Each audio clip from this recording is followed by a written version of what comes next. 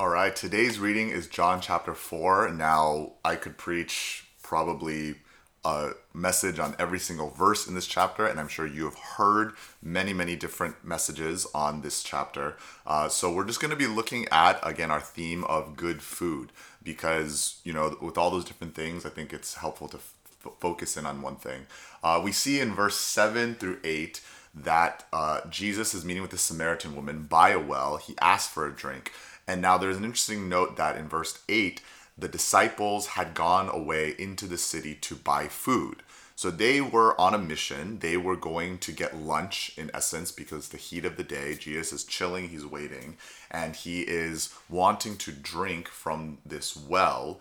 Now, when the Samaritan woman says, "Why are you, a Jew?" asking, it was because to even drink from the same cup was not clean to them. This is not hard for us to understand. We had a whole craziness in this country about water fountains and swimming pools, that drinking from the same water fountain as if someone who was colored was going to taint white people.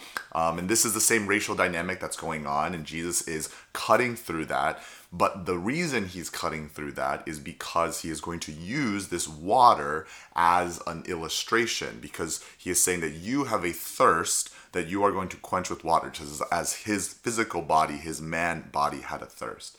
And yet there is a greater water that everyone who drinks of this will never be thirsty again. It is a spring of water welling up to eternal life.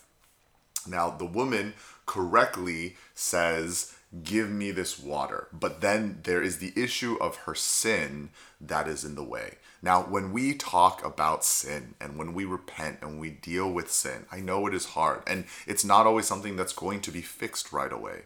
But the reason why God is wanting us to do that is because he wants us to drink from living water. And in fact, at the end of this, she does go and proclaim all that she has done and bring people to him.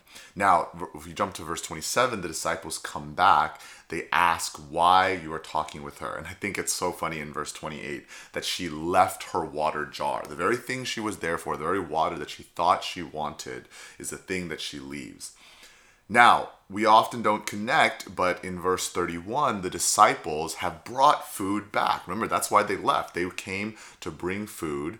And again, he's now going to give this same illustration, not just to this Samaritan woman who is clearly a sinner, but to the Jewish disciples who think that they're fine, and says, "I have food to eat that you don't know about." And the disciples are like, has anyone, wait, did we not bring him food? Or I wonder if also maybe they forgot to bring, I don't think they would forget to bring Jesus. They're like, is there different food that you're looking for?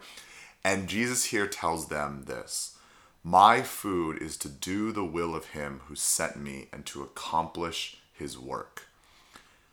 This living water, this food that sustains us. A lot of times when people say, "Give us this day our daily bread." Now, there is a physicalness to that. We're asking God for his providence. But I think especially in American church, a lot of times we end up thinking that to be sustained by God is to make sure that we're singing a lot of praise songs quite often, make sure we're going to church on Sunday, and make sure that we're doing our daily Bible readings as you're doing right now. And all of those are good. And yet what Jesus is saying is that the water that quenches, that's salvation. I think in a lot of those things that I just described, that is how we quench our thirst, that immediate first need. Biologically, the thirst comes first. And then what does it mean to really be sustained and to grow and to be satisfied and nourished? Because I'm sure if any of you have ever done like a liquid-only diet, you can be nutriented, but you are not satisfied.